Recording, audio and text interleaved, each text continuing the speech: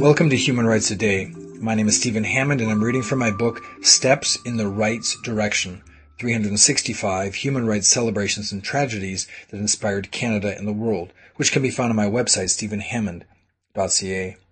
On August 22, 1965, David Reimer, raised as Brenda, was born.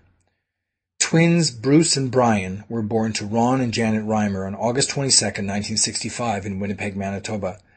6 months later, when a failed circumcision severely damaged Bruce's penis, a psychologist persuaded his parents to raise him as a girl.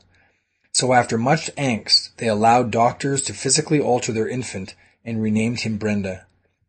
They did so on the advice of renowned psychologist and sex researcher Dr. John Money of Johns Hopkins Hospital in the United States.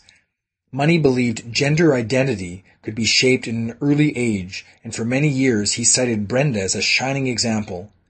Meanwhile, Brenda Reimer, though in the dark as to her gender history, grew up feeling awkward, hated dresses, and insisted on standing while urinating.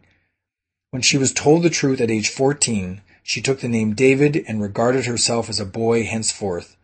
In his 30s, Reimer shared his story with author John Colapinto, who in 2000 published the book As Nature Made Him, The Boy Who Was Raised a Girl. Reimer appeared on the Oprah Winfrey Show, explaining how this experiment had impacted him. Then, in trying to forge a normal life, he underwent surgery to reverse some of the damage.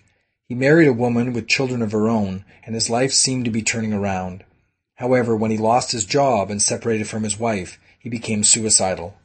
On May 4, 2004, at the age of 38, Reimer killed himself, leaving his grieving mother to tell the media that had she not been persuaded to put her son through a gender experiment, he would be alive today. That was August 22, 1965. If you'd like to hear a human rights story each day, be sure to click on the subscribe button, and I'll tell you another story tomorrow. If you'd like a link on your website to these podcasts, send an email to stephen@stephenhammond.ca, and we'll get you the proper instructions. For more information on human rights, go to my website, stephenhammond.ca.